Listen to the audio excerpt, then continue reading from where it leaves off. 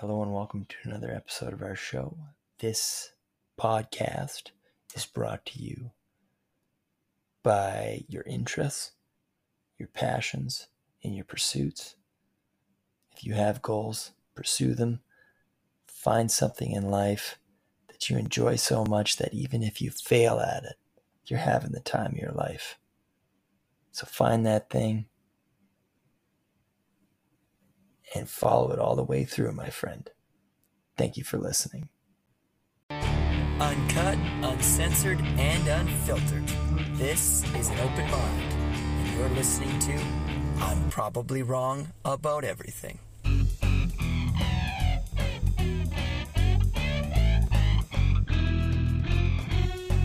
All right, we got Randy Myers with us. That's me. The one and the only. I hope so. Otherwise, Dude, somebody's doing some false identification. You'd be a hard person to replicate, that's for sure. That's true. I've seen a couple here and there, but yeah, no one pulls it off.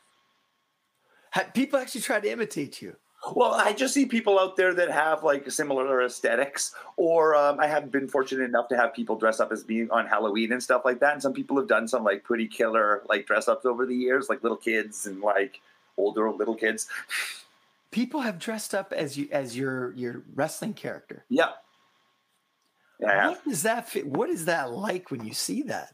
Normally it happens where I'll walk out to the ring, like I won't know what's happening in advance. So I'll like be doing my thing on my entrance, and then all of a sudden I'm like looking at a mirror image me, like a funhouse version of me. So it normally like takes me back, and then obviously I'm like super touched and like try and make a connection with them at intermission or like after the show or whatever. Yeah, so it's like it's surreal, but yeah, it's fun to watch. Also see their interpretation of me. Yeah. So that's funny to see like me through their projector. Right. So wait, okay. Explain that to me, because as nobody's imitated me yet that I know of. Right. I'm sure people mock me all the time, but this is different, man. But I'm kidding. I don't think people probably do mock me, but anyways, this is different, man. People are paying like homage to you. Like these are like, dude, these are fans, man. So explain that, that feeling, because, you know, you've created this persona, you know, because this is a creation, right? Totally, this is a work of you. And then, you know, you're like, I don't want to keep it to myself. I want to show the world. Right. Exactly, so you've put this out there, and now the feedback is that people imitate you. So tell me what that's like, man. It's so like touching. It's so like, I was always, how do I say this?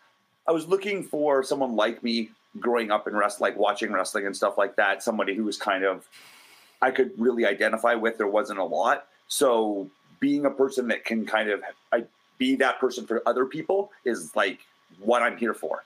So if I can be like a role model to those little weirdo heroes, or make them think that they can, like, let them know they can think outside the box and be whoever they want to be. And whether that's me for a day or them for the rest of their lives, hopefully, it's like, it's just so inspiring. And like,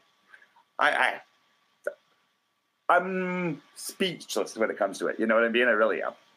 Dude, that is like the most touching thing I've heard on here in a while, man. Just the way you expressed that, because that was not.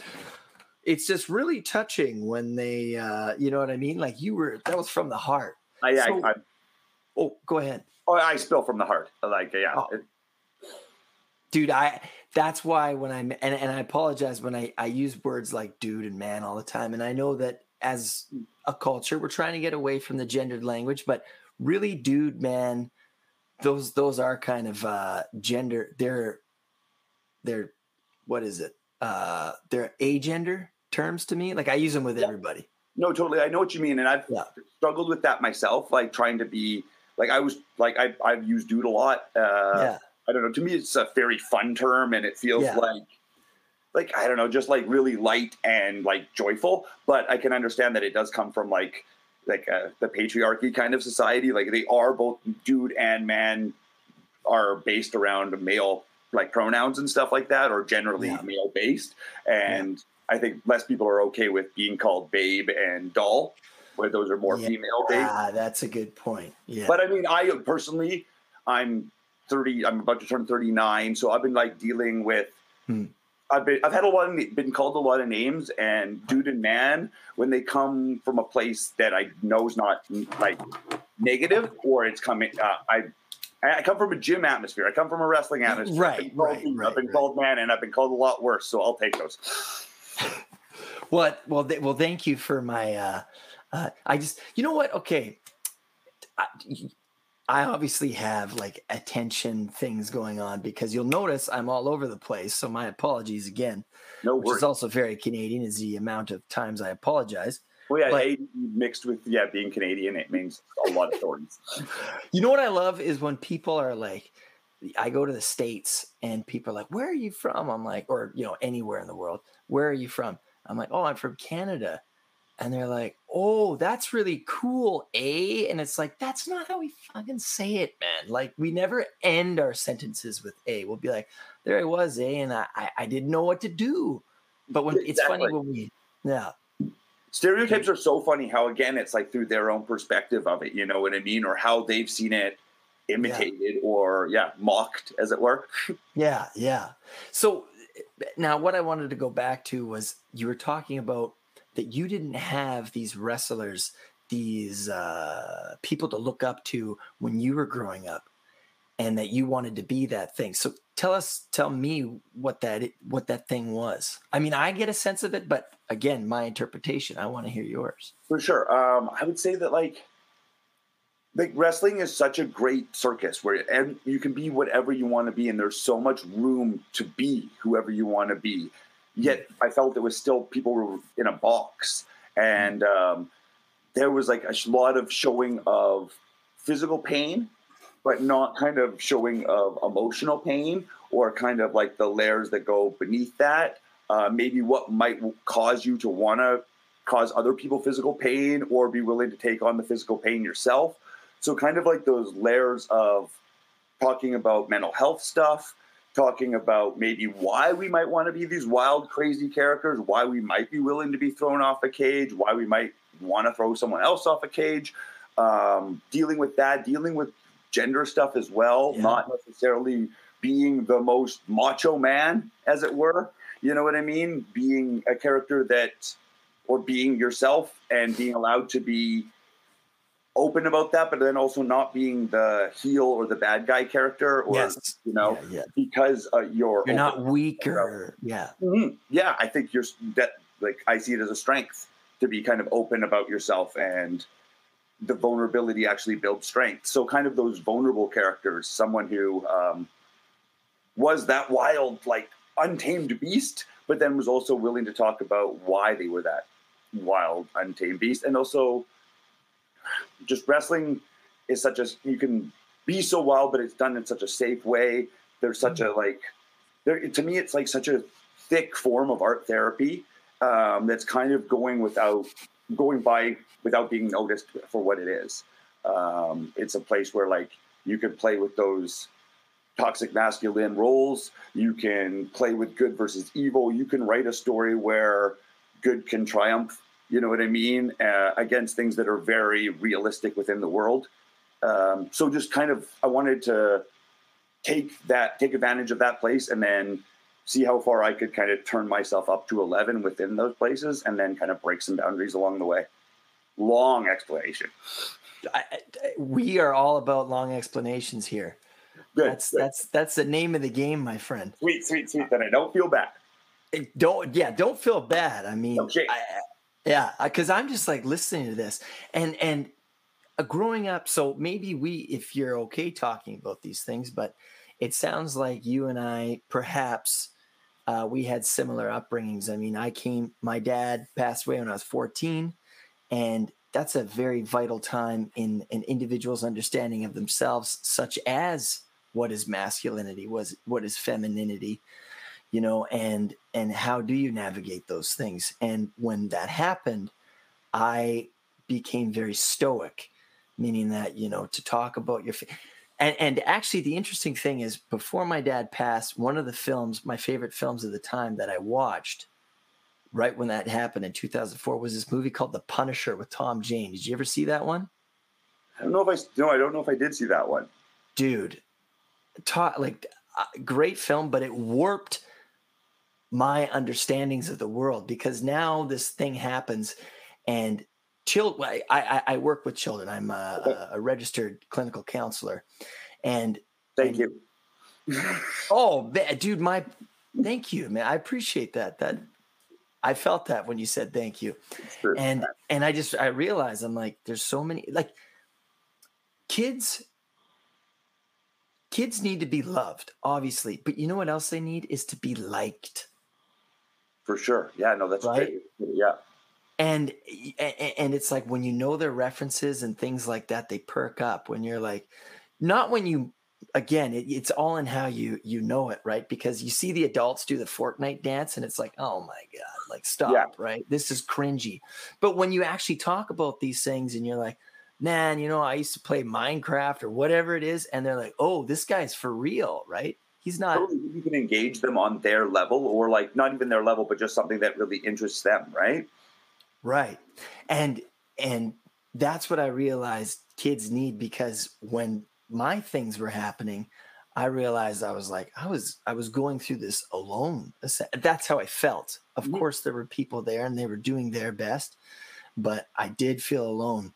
And that's a feeling that, oh man, I don't want anybody to ever feel, right?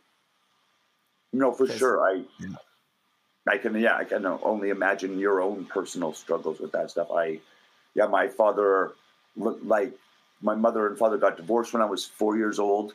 And then he was still kind of in and out of my life till I was about 10 years old. And then we had like a fight about something frivolous or whatever. And then he kind of put it in my hands whether I wanted to see him or not see him, which was really heavy at like 10 years old. I think he was kind of trying to see it as like giving me the, like, trying to do the right thing. Maybe, I don't know, but it was just felt like I needed, actually, being 10, it wasn't the right age for that. So I kind of didn't see him for a long time, and still haven't talked to him in a lot of years now. So I kind of suffered a loss of my father kind of almost twice, almost, in the way that the divorce was a big hit. And then also at 10, when I didn't see him anymore, my mom's best friend was kind of a surrogate father for me, who was like this fantastic gay male who was like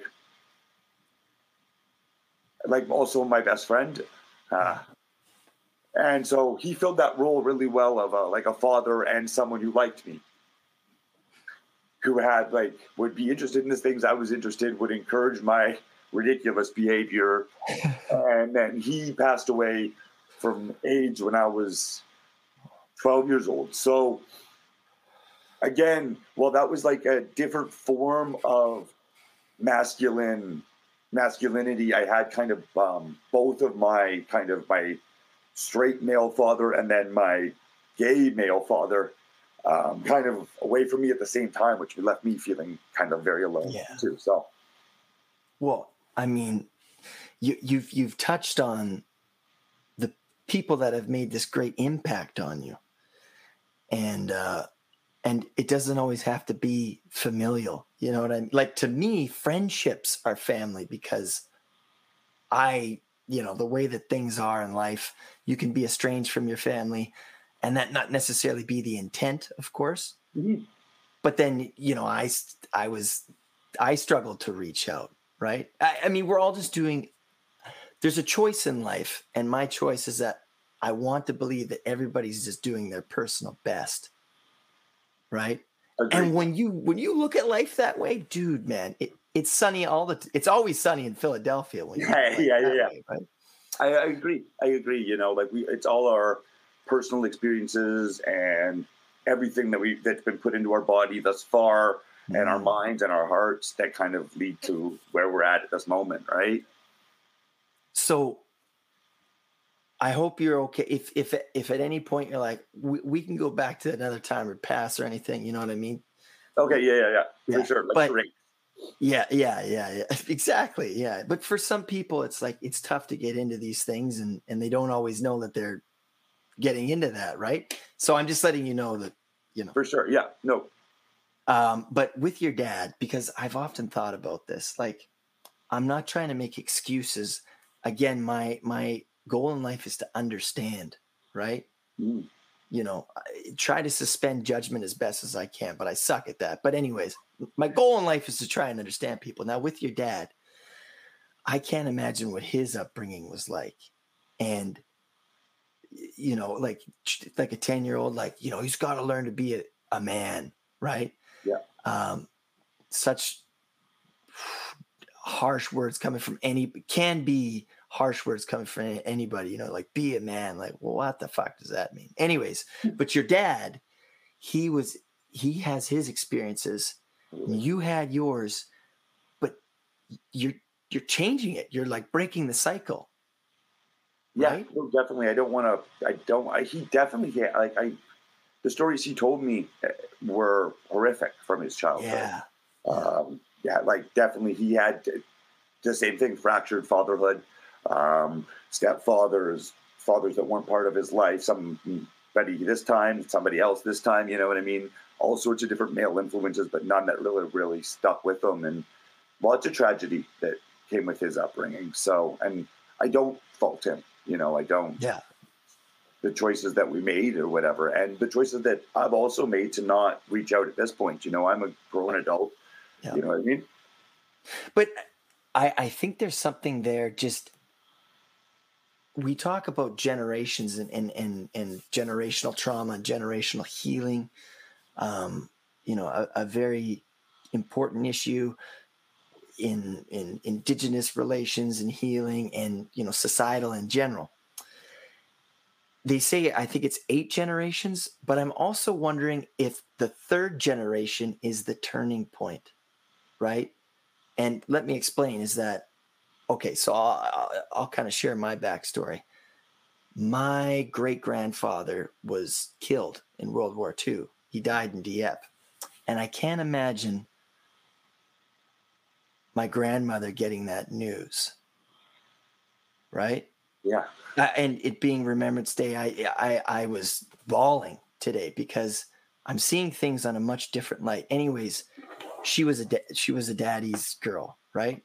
Mm. And dad leaving for World War II. He'd been to World War I. He'd been in between, Wow. And I imagine I played in my head the scene of, I'll be home, sweetie. She's like, okay, Dad. And then getting the news that he had passed, and in that moment, changing completely. For sure. Right? Being, that would be shattering. And then the weight that carries, she has children, right? How that transfers, thinking about her experiences. Again, my grandmother's not here. I can't speak for her, but I'm imagining. Yeah. And then, having me, and I would always be playing with like action things and like, and just her seeing that and being like, I don't know if this little guy's ever going to understand how much this hurts me to see this. Yeah. And then now I have kids of my own, and I think about Remembrance Day, and I think about that, and I'm like, oh man, I can change here. I can, instead of not telling people and assuming that they know or whatever, or just being pissed off at them, I can tell people how I feel, and I can try to understand people. And when you do that, man, you can feel the healing in your heart. Totally. But I think that the 3rd generation is that, because not to make excuses, but it's like, I can either try to heal myself or I can be carried by whatever this is. And nobody can blame you for that because it's heavy, right? No, for sure. Existence is heavy. For sure. It's almost like a bomb blast. Do you know what I mean? Like the ones that are the closest to the tragedy are the strongest. And then obviously I guess people further away with radiation poisoning they can't hear that, but it affects them less, and you might have the option, they might be able to live a longer life, right? And a happier life. Yeah. Yeah. Well, and that goes into the ecosystems, right? I mean, like you talk about radiation. I mean, when people self-destruct, there's like you say, there's a blast radius, and then there's even further out the aftershock and things like that. And that's why what I wanted to also talk about is this decision to put yourself out there and get into performing arts. Okay, and that's something that you did. Like, tell me about when you decided you're like, fuck, I want to express myself. Like I want to take this pain, this hurt, and I want to express it in a healthy way. I think before, like the first time was I was 3 years old. The song came on at the pizza shop, and I started dancing around, and I got free pizza. And I was like, wait a second, free pizza for being cute and dancing around, and I'm onto something. So I was like, from a young age, I was like kind of hooked into performing. Mm-hmm. And then like I've always done it.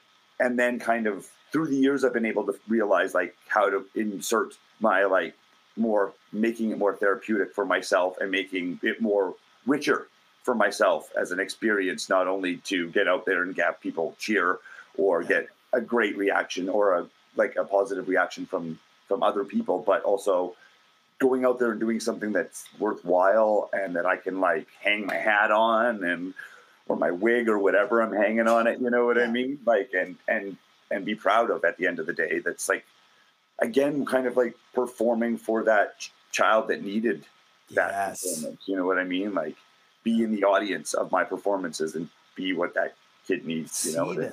Yeah. And, you know, like, man, I know that feeling. Like as a teacher, like when kids tell you things, it's like, whoa, like, dude, I taught grade 4 and I had this class like for the whole year and I did not know WTF I was doing, right? Like we'd be doing math lessons and I'm like, cause I struggled in school. Like I thought I was an idiot. Right? And I was like, oh, hold on. Anyways, but people who struggle in school, they actually can be excellent teachers because they know what it feels like to struggle in school, right? Yeah. And anyways, at the end of this year of teaching grade 4, I told these kids, I was like, yeah, so, you know, it's been a great year. And like 4 boys were crying. Dude, it was the most powerful moment in my, like one of the most powerful moments in my life. For sure. Because I don't know how to verbalize this, but it was like the greatest relationship is when it's not asymmetrical. And it's like, I learned from them, right? Because this is before I had kids and before I really had my shit together. And it was just like, dude, it was touching. Yeah, man. For sure. And then I cried after, right? I bawled like, man, I call them man tears. Yeah. That's me trying to but you know what? It's just, dude, I weep. I cry. I have ugly tears. I like to call it sweat from the eyes sometimes, you know? Sweat, yeah. And that sweat is like an endurance. Yeah. So, but now I've gotten into performing, into doing, you know, stand up. And this is where I want to, you know, did you ever in high school and elementary school, people say, you know, like, why are you doing that? Like, were you ever discouraged? Oh, daily. Yeah, for sure. From the outside or from the inside? Well, I imagine the inside hurt more. For sure. And that probably originally starts on the outside and then works its way in. Right. Sorry. The outside being like people being like, you know, why are you doing this, Myers? You know, I've been like, people have been really encouraging for me. Like I guess just I've been very like honored and grateful for who I've been and for where I think people have seen that like that I'm not that I'm good at it, but that this is like what I'm here for, kind of. So it hasn't been that just like no one's been. My mother's super encouraging, which I think is really important to have somebody that's kind of always got your back and, you know, supports you and like believes in you. So yeah, she's always let me be whoever I want to be and encouraged me to be as much as possible too. So whether it would be in wrestling or stand up or improv or sketch or whatever kind of performances I've been part of, she's been always there right on my side. So that's been really helpful. So no, not too much from like, I would say that people have been encouraging. It's just kind of been like societal stuff. Do you know what I mean? Where it feels like almost not people per se like wagging their finger at me, but just kind of the overall pressure of society to kind of fit in and to kind of match norms and stuff like that.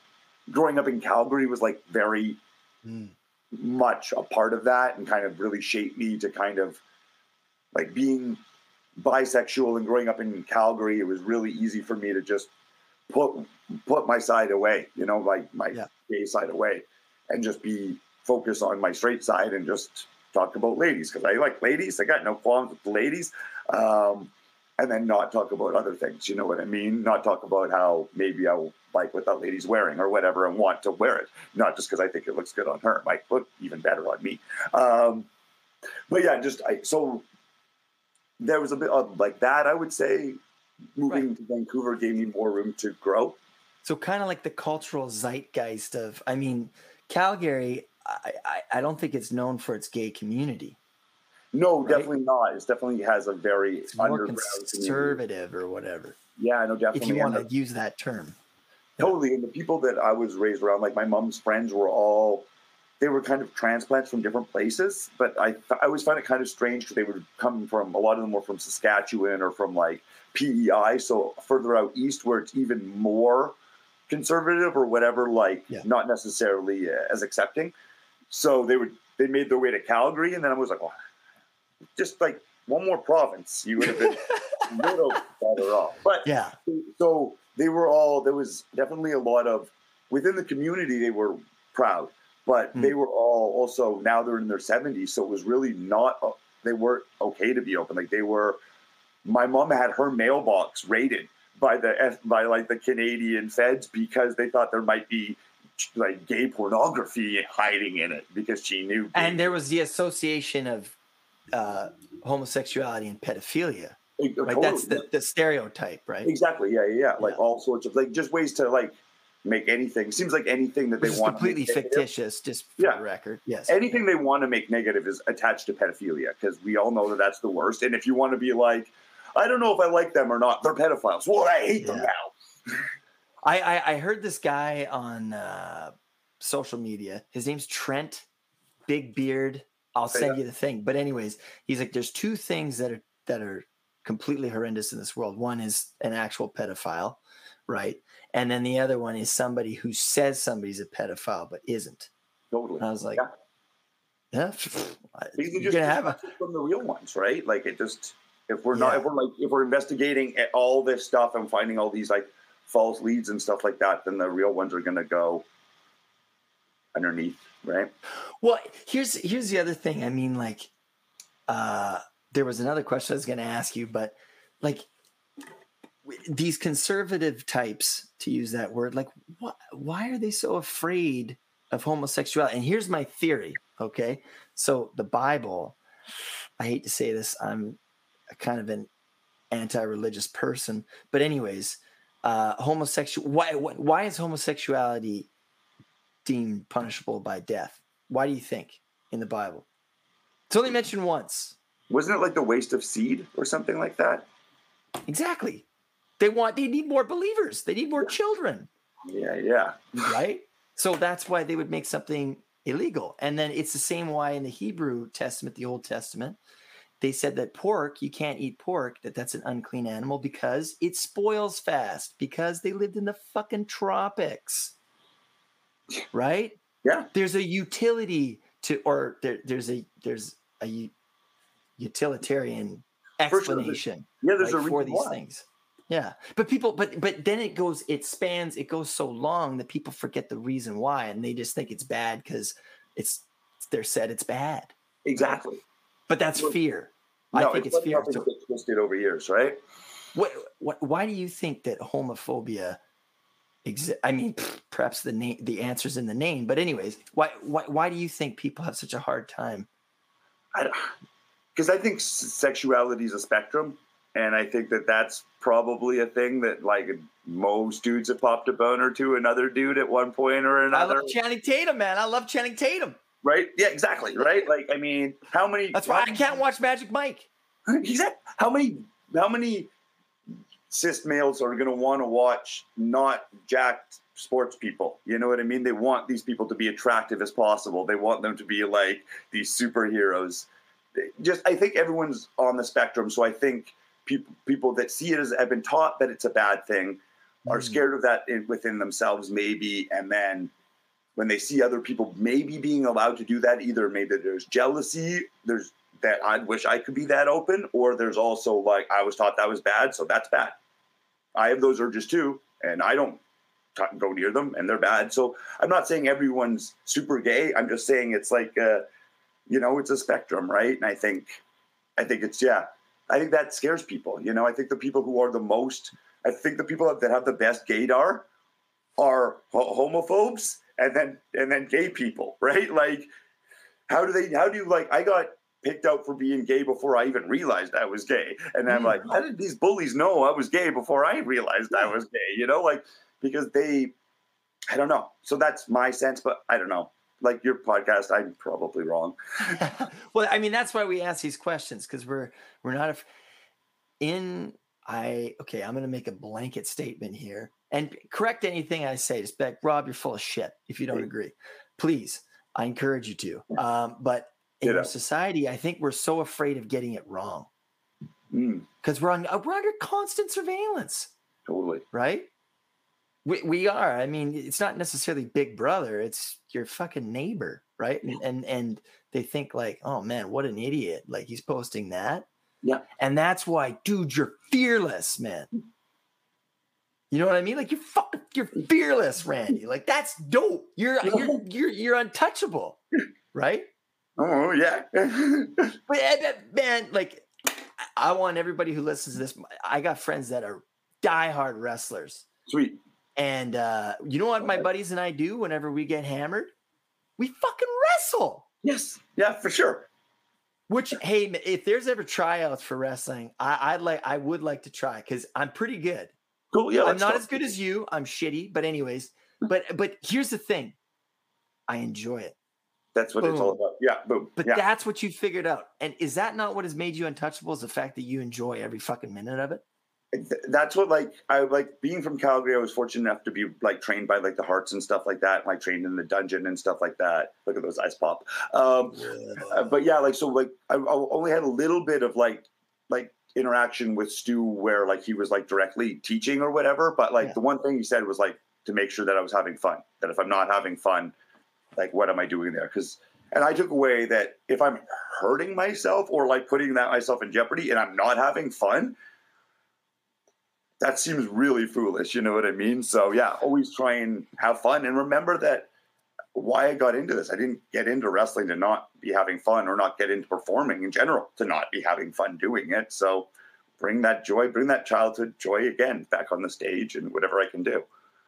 Well, it's like Saturday Night Live. Like when I watch that, sometimes I'm like, this is not funny at all, but these guys are having so much fun. Totally. At least it looks like they're having fun. That's like this isn't right. Yeah. And I think there's a key there because, again, correct me if I'm wrong, but we live in this hustle culture. Like, you you gotta sell shit that people don't need, right? You gotta make $1. And like I people have helped me out along the way, but I mean, really, that's just been to buy equipment because otherwise this is very expensive. But anyways, I haven't really made any money out of this. But guess what? I'm having the time of my life. But there are times when I'm like, shit, I'm not making. Do you know, like that seed gets through? It gets through the filter sometimes. Definitely. But your key is that you don't care about the money. You're just enjoying every minute of it. And last Sunday, I was up at 12 Kings and I fucking bombed. But guess what? I was the happiest person in there, man. I was like, I don't give a shit because I did it. Good for you. But tell me about that. I mean, how young were you when you had that feeling that you're like, I don't care how shitty that performance was. I fucking did it. I think it probably like I was never an athlete growing up. I was always like lean to the dramatic side and like theater and stuff like that. So I would actually write essays rather than doing gym class because I refused to participate in them. So I would write essays on sport so that I could pass gym class rather than participating in the sports themselves. Because I got duck feet, man. I know where you're coming from. I got duck feet.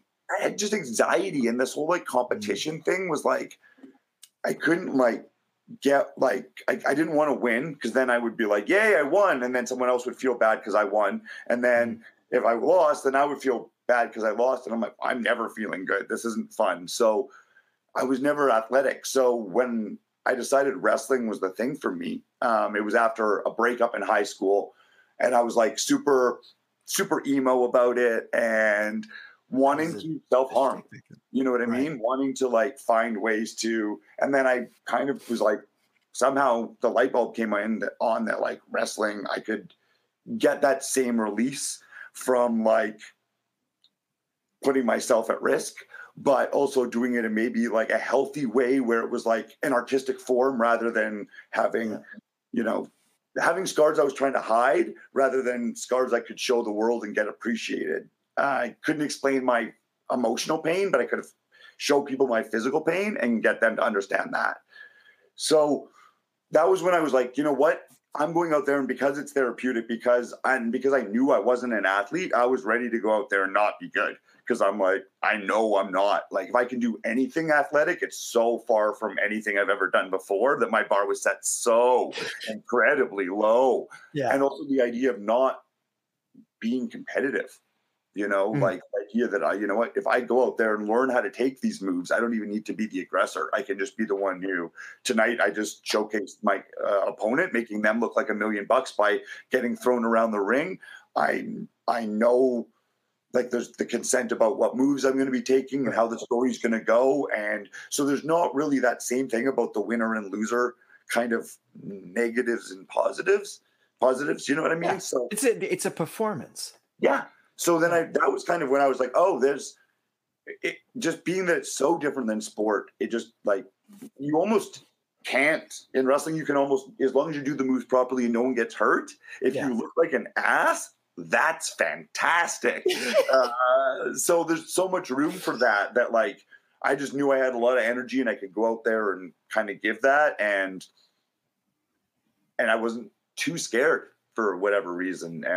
And that made it so much easier to like bomb on the stage stand-up wise. Cause now I know my biggest fear in wrestling is maybe hurting myself or hurting someone else.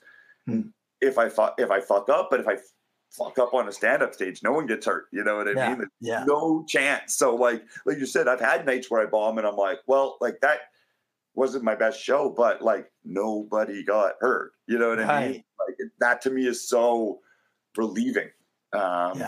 Yeah. So yeah, just whatever. Who cares? Fuck it. Go out there. Show your ass. People love it.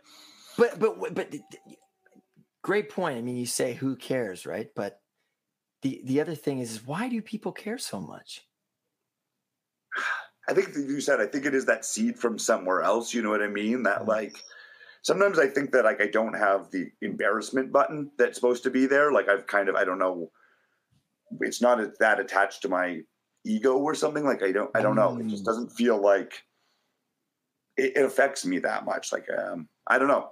It's just, if you like, to me, cool is like treating everyone with respect while not giving a fuck what anyone thinks. That's so it's like great definition.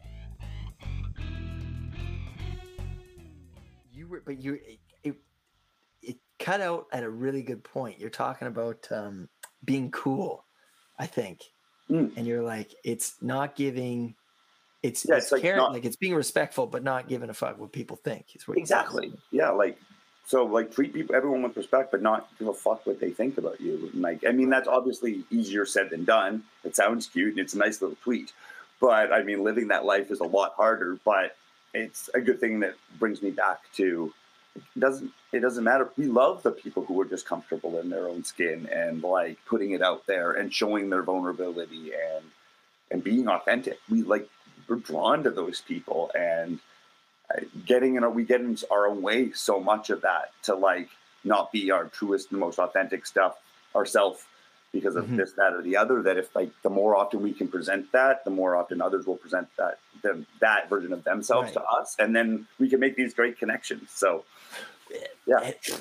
And I think for myself, I mean, it's like every day I'm learning something new, right? There's a difference between being educated and having an education. And yes, I have an education, but damn, I'm not done getting educated.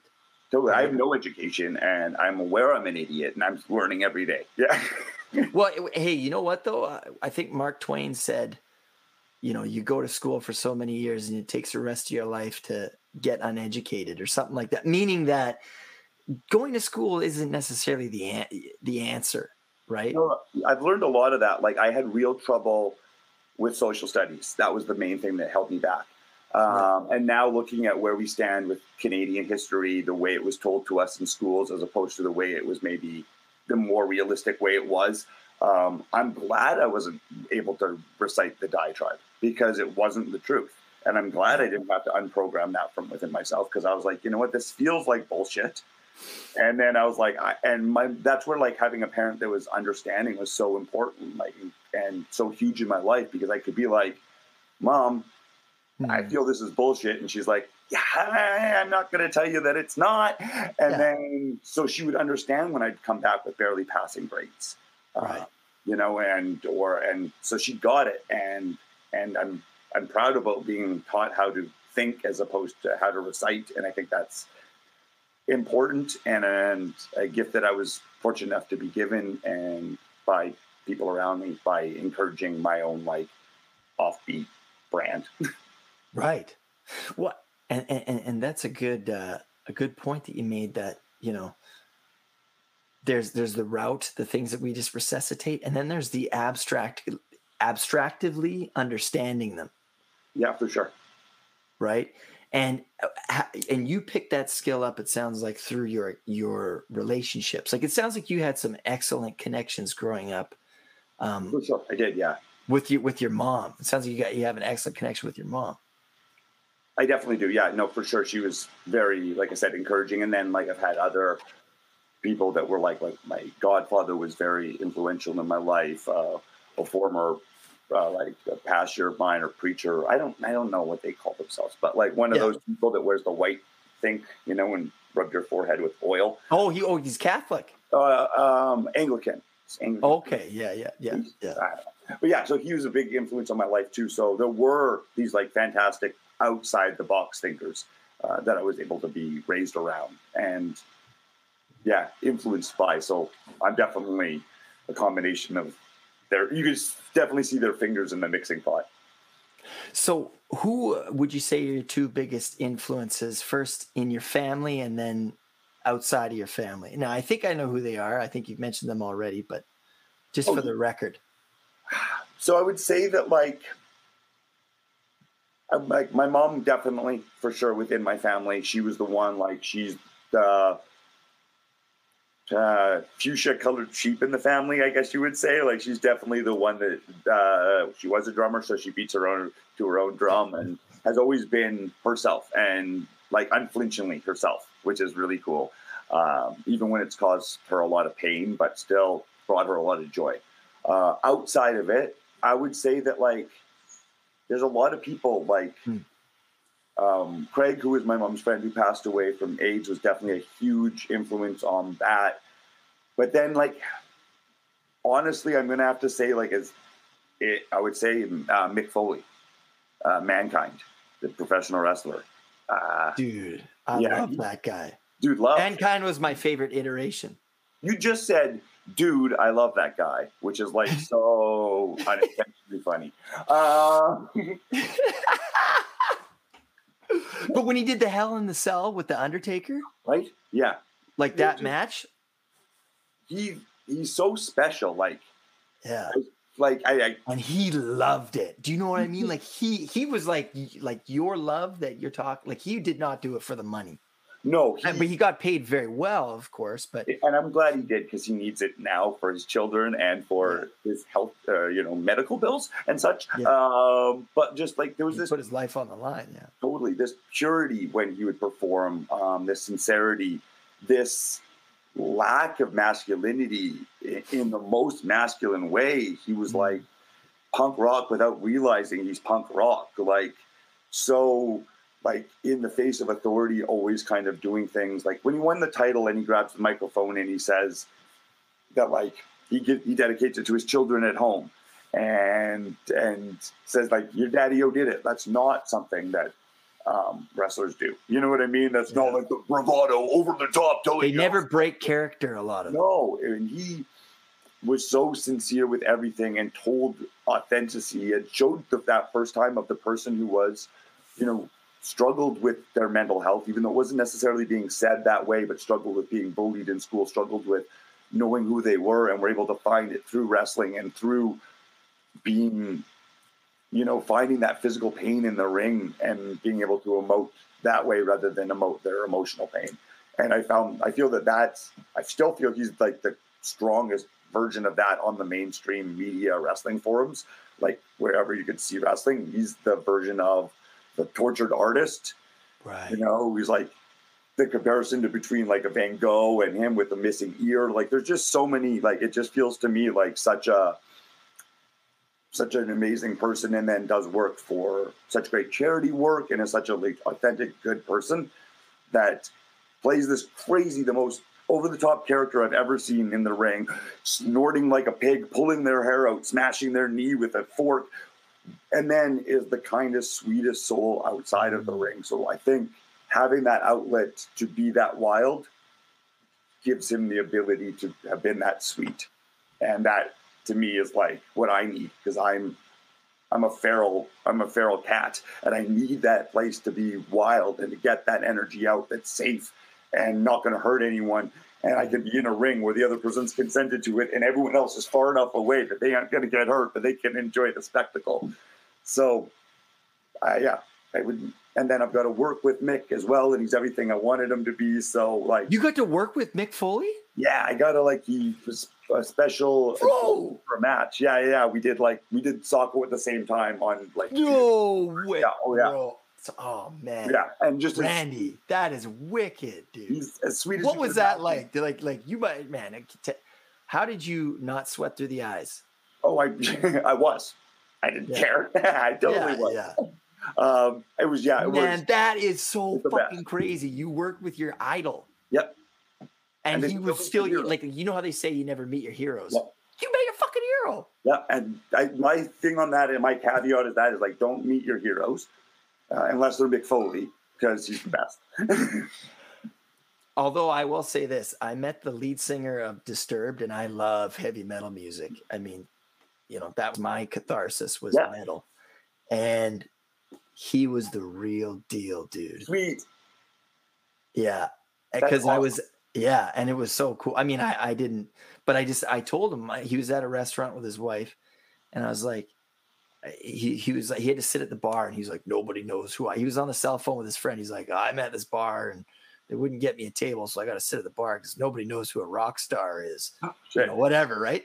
And then afterwards I was like, okay, sweetie, to my wife, I was like, Jen, I got to go to the washroom. She's like, no, sorry, I'm lying. She's like, Rob, I got to go to the washroom.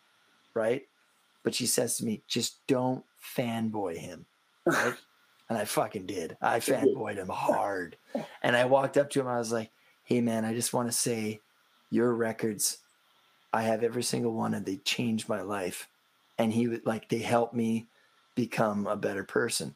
And he was like, thank you, brother. Like, it was the coolest thing, because you could have been like, fuck off, right? He was like, thank you, brother. And she shook my hand, and I was like, I'm so sorry to interrupt your dinner with your partner here.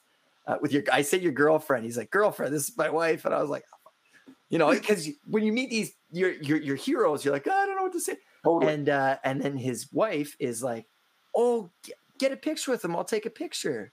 And anyways, it was the coolest thing ever. But your story, you worked with them. No, but like that just shows, like, I don't know. I think we really can pick them. You know what I mean? Like, I think that's so much of it is like, if you see this person who portrays a jerk on every form of media, and that's what they're selling, and then you're like, but they're my hero, when I meet them, they're going to be awesome. No, of course they're not. Like, I think when like I've had MO is to be a dick. Yeah, exactly. You wouldn't almost want them to be off brand. You know what I mean? Yeah. So like, hey man, thanks a lot. Yeah, it's a hard act, and So but like working with him, I got to also be on the road with him for one of his comedy tours and like be his little chauffeur. Like, I didn't get a hat, but I wish I did. So got to spend time with him on the road, and like, he's just everything you could wish. And like, it just shows that really these things can happen. You know what I mean? Like, they really, really, if your heart's set in it, You can make it. You can make these things happen, and just never give up. And like believe. And it's not going to happen for everyone, obviously, unfortunately. But like, I mean, I don't know. Just keep at it. I think though that in your pursuits, they've never been unrealistic. You know what I mean? Like you're not like a young kid saying, I want to be Jeff Bezos or something. You know what I mean? Sorry, I always pick on Jeff Bezos, but that's okay. I don't mind. Yeah. But you wanted to be you. Yeah. And then that just was a byproduct that you met Mick Foley versus I want to be so-and-so. Well, it's like, well, that person's already been done, but you invented yourself. Oh, I would fail totally. I fail at being myself a lot of the time, so I'd totally fail at being anyone else, right? Yeah. Okay, so let's talk about that for a sec. Mental health is a big part of your story and who you are. Outside of wrestling, or is it wrestling that really helps you deal with the internal things? There's a lot of things. Like it is a daily struggle that involves like lots of different pieces that kind of make it. Like having my diet fine-tuned is really a big part of it for me. Like getting physical activity. Like I said, I feel like I have I'm like an Energizer bunny, or I have all this energy inside me, and if I don't get it out a proper way, it becomes like negative. Mm-hmm. So I have to lots of time at the gym. So being a personal trainer helps kind of me pass along that energy and keeps me active all day as well. So kind of like almost shaping my life around different things that are therapeutic for me. So it's almost like full day therapy, but it's like I'm able to still make a little bit of money off it and live. So yeah, whether it be like the stand-up's a big part of it too, having a place where like I love wrestling, but it's not necessarily every kind of art form has its own set of crayons that you're allowed to paint within that box of emotions. So it's harder to bring out certain emotions within improv or stand-up or wrestling or whatever, you know what I mean? So I find that like wrestling's really great at getting out your aggression and getting out your quest to be the best and overcoming adversity and stuff like that. But talk about making jokes about mental health or depression stuff, like there's not, so I needed another outlet to kind of get that piece of me out. So I kind of use art and therapy as my therapy, and then try and make money off that at the same time so that people can pay for my therapy. Yeah. I've also been involved in like therapy since I was like little, I think I was my first therapist when I was 7, and I've had more therapists than sexual partners. So that's a great joke. It never lands as well as it landed with you. So. Well, I think that the 12 Kings place, is that the only place that you go? I do 12 Kings for their open mic, and because I also kind of like hanging around with some of the people there. Beautiful people there. Right, beautiful exactly. People. Yeah. And then I also do Rawsome Comedy downtown. I've done some spots there, and then just kind of a couple other places. Like I'm doing Crummy Comedy, which is on Main. Have you done that show yet, or been to that one? No. I'm very new to this. Okay, Mondays. It's Monday nights, but I'd say it's like it's intentionally one of it's an open mic that you sign up for in advance, and then I'd suggest you do it because it's like everyone kind of want everyone to come out. So and then you get like 3 minutes, and whoever bombs the hardest that night gets a cupcake. So it's supposed to be great. It's supposed to be the worst show in town. So yeah, they're really great. Duly noted. Yeah, definitely check them out. Yeah, because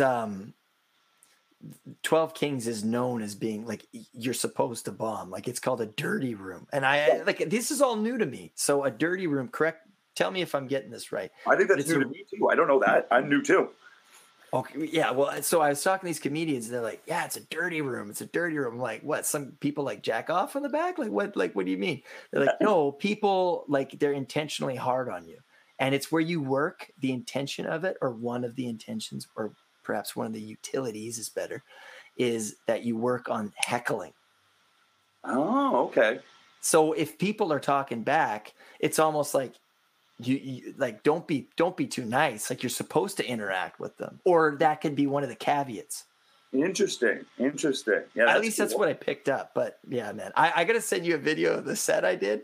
It was pretty funny because it was funny because it was like, but I like trying new things. Like I know people go there and they're trying to like do this. They're trying to tighten it up, right? Yeah. They're doing their set. But for me, I'm like, I just want to see where I go. I just want to riff. That's cool. That's fun. Is that what you do, or do you pre-write your stuff? I think because wrestling, I've got like I've been doing that for so long that it feels like having a routine is easier for me, kind of, and it kind of that way I can tell the story that I want to tell somewhat. So that's kind of what I've been going on. But I also feel that now I've got my 3 minutes or whatever that works enough, or 3 to 5, and then I want to branch out. Now I feel I'm kind of got that, and now I need to like branch out stuff and deal with like these things, like be a little bit more present. I feel that I can kind of go in there and just be such an act that I almost feel I'm not connecting with the audience. Right. It's more like a show rather than back and forth kind of with the audience. You know what I mean? And that's the goal, is to have the show, this is for the audience versus just a back and forth with the audience. Yeah. Well, I just want to connect. Like I love connecting with people, and I'm known for doing, like, I'm good at that in wrestling. So I kind of would like to work on that a little bit more rather than being separated. You know what I mean? Have maybe some time within my act where I'm interacting with them, right? Yeah. Marry the two. Totally. Because I can't turn off the like over the top theater stuff and being like a showman, and that's part of what I loved it, man. You're like, I taught my mom how to do push-ups. Does anybody love their mom? And I was like, me. Like, I challenged my mom to your mom. I was like, that was awesome, man. Yeah, everybody else is like, what the hell is going on here? But it drew me. I like to bring up my wrestling too, right? And it's true. I did teach my mom how to do push-ups. So there you go. Yeah. Well, I saw a picture of you and her on your Instagram. Yeah. Randy definitely told mom how to do a push-up, I believe. For sure.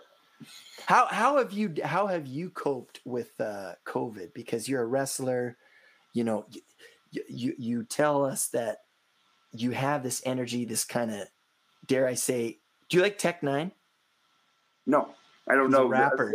He's a rapper, and he sings a song "Demon," and he says, "There's a demon inside of me. I gotta kill it." He's part of ICP Posse or something, wasn't he, at one point? Or am I wrong? Yeah, he's done stuff with them. His rap is like, it's like, insane psycho rap is the kind of his thing. But anyways, but for him, there you go. That's his therapy, is him just doing this rap. He doesn't mean what he says, but anyways, in this song, sorry, tangent, but he's like, there's a demon inside of me, got to kill it. And for you, it's like you got this thing inside of you, and when you perform, you get rid of it. You're safer on society. I mean, ultimately, we're all animals, and we're behaving inside of an architectural system, society. No wonder people they snap, because it's bullshit. Exactly. It's all bullshit. Exactly. All of it, yeah. Like that's why, like, you wonder why people do some sexually deviant things. Well, because all day they're like suit and tying and shit. That's why I don't trust them, Yeah. Me neither, man. I mean, you show me a normal person, and I'll tell you somebody who's truly strange. Yeah, exactly. Yeah, there's something hidden there, like, and it's sad. It's, you know what I mean? They're not allowed to be at all, right? I'm going to quote Mark Twain a second time. But he said, Twain quotes. Oh, buddy. Yeah. Never trust a person. He says, man, never trust a person without a vice. Totally. Yeah, for sure. Like, yeah. Then that's a vice. You know what I mean? Like, then that's like not having a vice is like this weird, like, because that's, Well, and like you say, vulnerability. And one thing that I'm learning to do sober is to be vulnerable. Yeah. And man, that makes you a dangerous son of a bitch. Mm-hmm. Mm-hmm. For sure. Have you ever struggled with like substances or anything like that? Yeah. Like I had, we could go on forever. I had a WWE contract in 2009, and I failed their drug tests for marijuana. They test for that? Yeah, this was like right after like the Benoit and the Guerrero Well, stuff. I would never get into the WWE then. Right. So that was the time when they were like super strict on everything because they'd had such big things with the media about drug deaths and stuff like that. So everything was banned. I don't know what the rules are now, but yeah, whatever. That's what they were at the time. And then so I lost the contract then. So to say that I don't struggle with like marijuana abuse is, I don't know if that would be true. You know what I mean? I think I definitely have marijuana dependency. But that, like, because I've known that from a young age, I've not dabbled in any other drugs. Yeah. Because it was like, oh shit, I like this. I like this too much. And if I like anything else this much, that's going to be more trouble than that. It's going to lose me more than a WWE contract. Right. That's a good point. Yeah. Well, when did you say you had that WWE? It was 2009. So is that something that you're going to pursue? You're going to continue to pursue, or at that time it was really cool. Like I went down for it was just they had a tryout. They had to pay for it at the time. Fly yourself to Florida. They would like audition. They would like not like it was a chosen audition or whatever, but you still had to pay to get in. And then I just went down to like that's Vince McMahon for you. Exactly right. I went down to just learn from the best. Like I'm like, this is a cool opportunity. I wasn't looking for a job. They were offering 2 contracts at the end of the camp, but I was like, if I can just go and like be with as a full-on camp. Gotcha. Yeah, exactly. So I trained with Natalia and like Tyson Kidd and Harry Smith and Davey Boy Smith Jr. And they were my my fellow people in the dungeon. So like we were the last class of the dungeon together. And then they all got signed to WWE. So all my friends were down there. And then I was like, and the dungeon closed down. So I didn't really have anywhere. This is before Lance Storm started training in Calgary. So I didn't really have anywhere to go. So this WWE thing popped up and I'm like, cool, I can go learn from them for a weekend or whatever. I went down there and then like Dusty Rhodes took a liking to me and like promos and stuff like that. And like was very influential in actually he was the first one to like see the feminine side of me and like encourage that through wrestling, where most people were like kind of trying to hide it or mock it. He was like, he knew that like he himself hyper masculine. I mean, the 2000s for sure up until 2012, I'd say, and even still, it's pretty. Yeah. It's still WWE, right? Like they still are. It still is, and now it's like before it was a boys club, and now it's a corporate boys club. And I'm sorry, but Vince McMahon, he's not. I wouldn't say he's a liberal type. No, definitely. He's like, there's a reason that there were 2 back-to-back WrestleManias held at Trump, whatever it was in Atlantic City. And I don't like the term liberal conservative for these things because I actually don't think that's no longer what they embody. They embody something far more sinister. Yeah. Well, I would say that Vince has his liberal sides too. Like he definitely was willing to push things, you know what I mean? That you would consider not necessarily conservative values. I've seen Vince McMahon walk into a church and walk up to the altar and then tell the altar that he is God, not, you know what I mean, directly at a cross. So that's definitely not your classic Republican move. I don't think that's liberal either. I think I don't know what the fuck that is. That's Vince McMahon is what that is. Yeah. But I'm not interested in going there now. Basically, the long story short, they're too corporate at the time. I thought it was really cool. I thought it was like Saturday Night Live, where it was like kind of like, sure, it's still corporate now, even more so, but like there was like room for these kind of animals to play, like a circus on television. Now it feels like it's really a corporate circus on television. And a corporate circus feels more carny than a carny. Yeah. Well, it's an imitation of itself, and and bringing up Mankind, Mick Foley, is that I might have said this, but then we got cut off, so I might be repeating myself, but he embodied being real in a fake world. Yeah, well, that's a good call. Think about the symbolism of that for a second, because he actually was getting hit, like when he fell through the ring and his tooth came out or something like that. Through his nose, Yeah, that's right. Yeah. So, but I think that's so interesting is that he was real in an artificial world. And like, what a takeaway. So, last question about the professional wrestling. What do you think about Chris Jericho's Bullet Club? Oh, the what thing? Jericho and like the in Japan, he has his Japanese Japanese with the Bullet club. Club. So they're like the Bullet Club is an offshoot of like they're their own kind of group or whatever in Japan that's been going for a while. Is it ECW? Is that the name of it? In Japan, there's New Japan. Okay. Yeah. So New Japan's been like a thing for a long time, and then the Bullet Club is almost an offshoot of the NWO.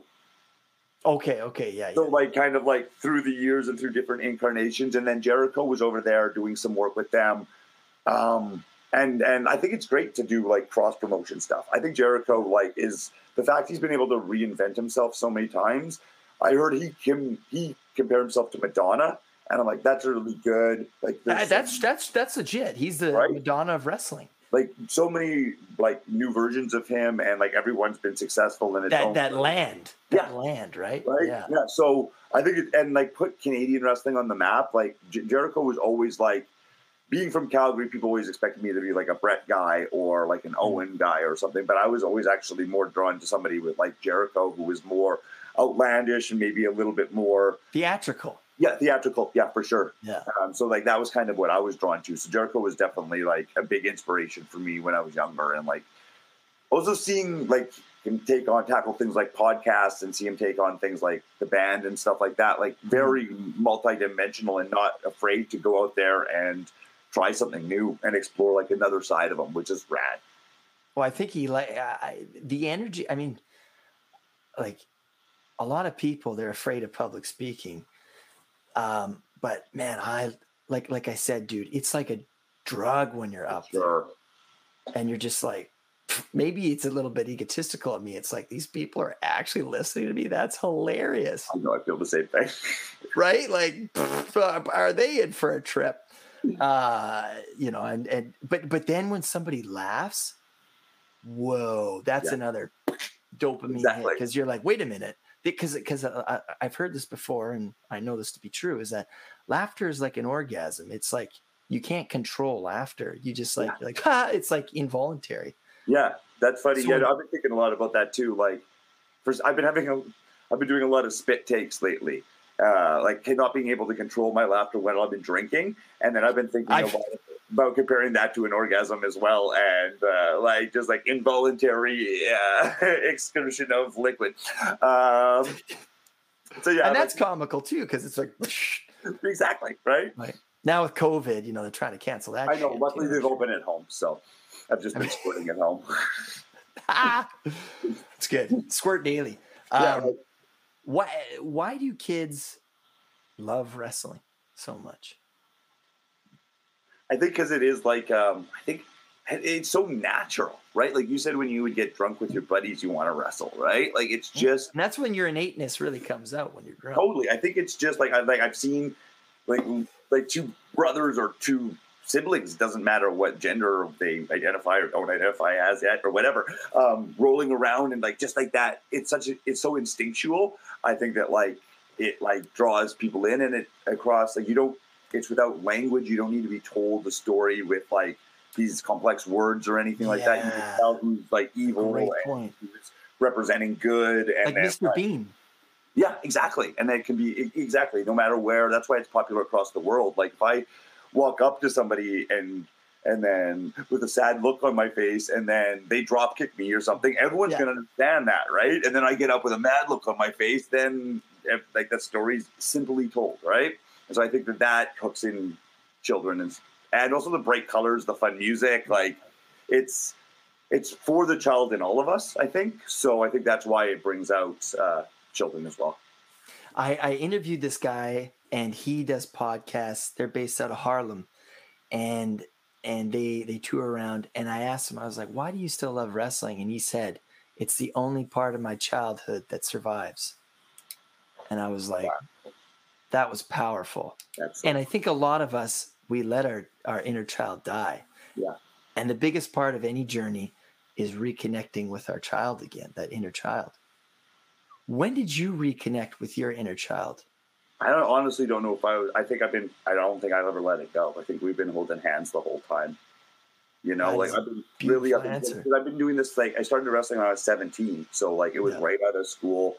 Because I had trouble with school, but then the Hart family helped me graduate high school. So like, right, like like one of them's a teacher, so he was my wrestling coach and like helped me get my social studies finally. So it's been my whole life, and I was able to like dedicate it to that. And so I've always been able to have that like childhood wonder and be thinking about like, I wonder what kind of funny pants I want to be wearing, or you know what I mean, what kind of song I want to come out to, or like silly in-ring spots or whatever. So I've been fortunate enough, and again, like having the support of my mother and stuff like that to be myself. You know what I mean? Not ever having to let go. Like I've never worked a 9 to 5, like full 40-hour a week job. I've never had like. And I admire that, man. Yeah, like I mean, it's something that like I kind of am tentative to say, but it's the truth. You know what I mean? I've like when I've had to have jobs, I've always had like I've worked at like I've sold fruit. I've been, you know what I mean? I like the closest I ever had to a real job was working at Blockbusters when I was like 17 or 18 years old. Now that sounds pretty cool that you worked at Blockbusters. Exactly. It was dope. But yeah, like you're OG if you worked at exactly. I was employee of the month 3 non-consecutive months in a row. Get out. Yeah, pretty boss. I think that was just because there was like 4 of us, and I was the only one not stealing. But that's the closest I came to. I've done like some construction work here and there, but like that was never for me. So it's always been able to get by on kind of ridiculousness, and I'm very fortunate for that. Dude, you're getting by on your dream. Like, how cool does that sound? You're pretty rad. You're getting by on your dream. Like, that's skin in my teeth, but I skin every month. Skin in my teeth, but hey, it works. But look at, but you're happy.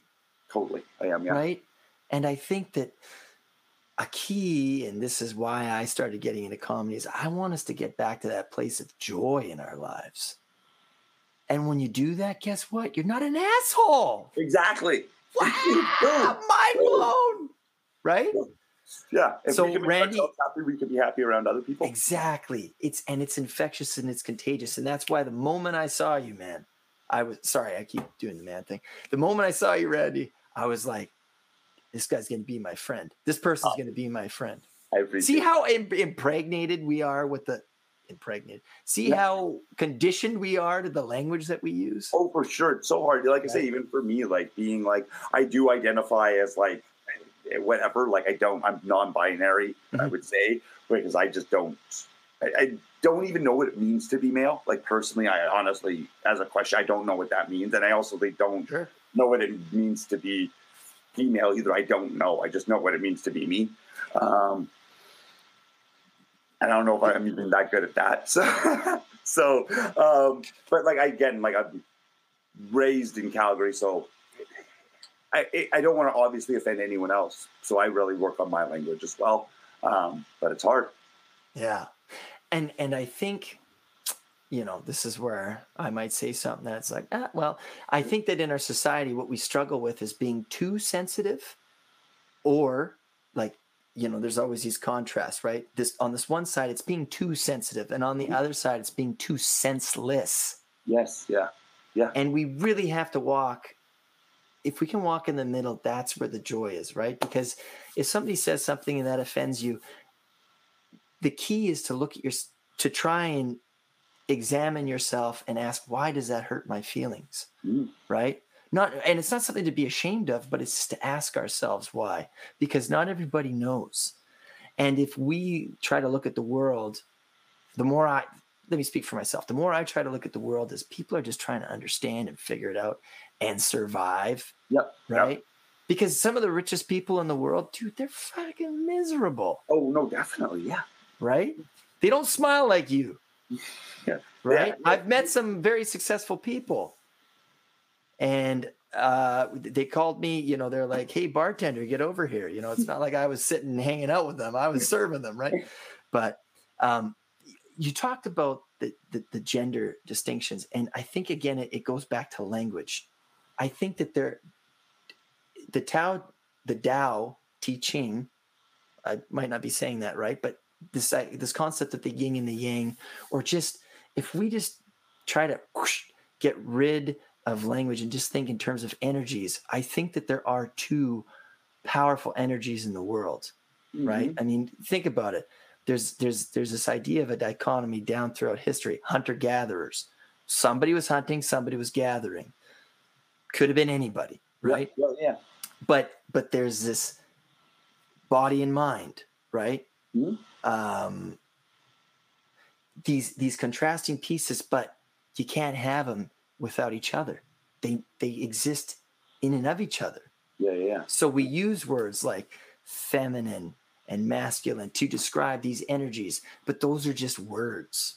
Yeah. Like feminine doesn't mean the parts. Yeah. Masculine doesn't mean you got a big, Yeah, for sure. Right? It's just that's the energy. That's my take on it. And so something like pansexuality, that makes a lot of sense. I might not be using the right term, but pansexuality makes a lot of sense to me because it's not like I only like women because they have, the parts. Exactly. Yeah. Right? It's just like I'm attracted to the person that I'm attracted to. Totally. Exactly. And like I appreciate, like to me, like I'll say bisexuality on stage because I feel like I don't have a good comedy bit that goes along with me explaining pansexuality to a crowd sometimes, you know what I mean? And I'm not sure whether everybody knows that. Obviously I want to be as educational as possible. And but that's kind of where like I said, if once I get that bit, then I'll definitely be describing it better that way. But yeah, I find for me, it is just that it's like, I'm attracted to that energy. I'm attracted to the just what that person can bring to me, not necessarily like genitals is so kind of boring. You know what I mean? You can do like a handful of really fun stuff with them. And then, that lasts for X amount of time. And then what happens around X amount of time that I'm kind of actually more attracted to and more interested in because that's more of the time. Yes. Yeah. And that's again, I try to avoid this term, but it's like the essence of the person. It's the person. You love the person. Exactly. Like people who have been together for X amount of years, it's not because they're, a freak in the sheets, although maybe they are, but they get along like they're friends. They're best friends. Exactly. You want to have a successful relationship, be friends with that person. Why wouldn't I want to live with my best friend as opposed to somebody that I just like, I don't know, like their butt. Yeah, because that gets old fast, right? Definitely, yeah. Well, I didn't think we'd end on this, but really it's like, what is the difference between, because like I was saying, pansexual makes more sense to me, not that it has to make sense to me, but it makes more sense to me than bisexuality does. What is the difference exactly? I think it's just old language. Like when I first came out, it was bisexual because that was, I think, at least what I was taught, or what I had heard, and that was when I was like very young in high school and nobody gave a fuck. And then like everyone just like looked at me and didn't give a fuck and shrugged. And then they're like, you're still going to probably be dating women because you live in Calgary or whatever. They just didn't see it as they didn't see it as a real thing. Sure you are. Yeah, so exactly. Was Mick Jagger. Exactly. Which I mean, who wouldn't be if you look like that, right? Everyone thinks you thought. So, and then when I kind of like rediscovered myself more recently and kind of like looked deeper into that side of myself, it was just that like non-binary people were at that point like, where do you put them? Are you going to say that they're male or female? People that are like transitioning, you know what I mean? Are you going to necessarily label them? People who don't feel comfortable within a gender spectrum, are you not going to be attracted to them? So like bisexuality just means like ideally like your standard male and female gender. Like gender, it just deals with gender norms. So I think when you're talking about being someone who doesn't like gender norms, having a term that really is very gender normative is very odd. So I think that's where the pansexuality just feels more comfortable to most people. But shorthand bisexuality, I think, works easier on a stand-up stage rather than right. Now, hopefully not soon, and maybe I'll be able to, like I said, find a way to make that not like we don't want to lecture we're on the stage, you know what I mean? Or be too. No, I know. Although right? sometimes I kind of like to, because that's my inner teacher. Hey, then go. Sometimes I like to slap people around and say, "Hey, man, like, hey, person, let's focus up here, right?" Because I think that we can get. I know in my life, it's helped me when I kind of like stuck in my head when someone's like, "Hey, totally. Snap out of it," right? Yeah. Not physically, but like, "Hey, dude, Rob, like, you gotta take some perspective here," and you're like, "Oh, thank you," I love that. And that, yeah. But it can't be somebody on the street. It's somebody who cares about you. That's somebody who loves you grow. Somebody who wants to like challenge you and make you a better person. That's like so caring and so thoughtful, and is there for you with the journey for you, not just to say, "Hey, you should do this, blah blah blah," and then fuck off. Someone who's there to help you and teach you, or like wants to like help grow with you, right? Yeah, and that's true friendship. Yeah, right? For sure. When you're growing with people, you're not just like, "Hey, let's get hammered." Like, let's progress our lives here. Totally. So that's why I'm glad I can call you my friend now, Randy. So, definitely. You've been an incredible encouragement. Last question for you, and then hopefully we can do this again. For sure. I had a hell of a good time. Awesome, man. Yeah, I think we got lots more to talk about. Oh, yes. Yeah. It can go on. I try to be mindful of the listener, right? Because totally, like, holy shit, they spoke for 14 hours. Yeah. But if for the listeners at home, whatever age they may be, chances are they're looking for a key to help them understand something in life or unlock a door that they think is locked. What is a key that you can offer somebody listening? Key of advice or anything? I think that like we look too often we look outside of ourselves for the answers when they're right inside of ourselves. And if we can get stuff out of our own way and listen to our true instinct in our heart, I don't think humans are bad people, or are bad to this universe. I think we get a lot of clutter in our way, but I think we can get that clutter out of the way. There's a pretty special person inside of everybody, and being that unique, authentic self is like so enriching to the stew that is the world, right? Like I think if the world is a potluck and everyone brings the same Jell-O mold, it's awfully boring. But if everyone brings like their authentic self and what they do best, then that's going to be a hell of a picnic, and we can all celebrate together. Beautiful answer. Randy, thank you so much. It has been an absolute pleasure. Oh, sorry. Okay. Sort of like a footnote at the end of a story, but you talked about the Hart family. Just for listeners, this is like Bret Hart family that you're talking about. Yeah. The dungeon where he trained, and the number, I'd say it's like the Harvard of wrestling schools as far as Canada at least is concerned, and the world. I'll put it out there. Right, they're the best. And yeah, I was fortunate enough to train with them. The best. That's awesome. Yeah, man. I got to come out and see you. My buddy Bobby, trust me, he's gonna love this one. He's gonna listen to this. But I want to bring him out to come see a match of yours because he would love it. Awesome. Well, hello, Bobby. I definitely want you to come and watch me wrestle. Yeah, that's what we call it. We call it wrestling. Well, that's what it is. Thank you again. Take care, Fred.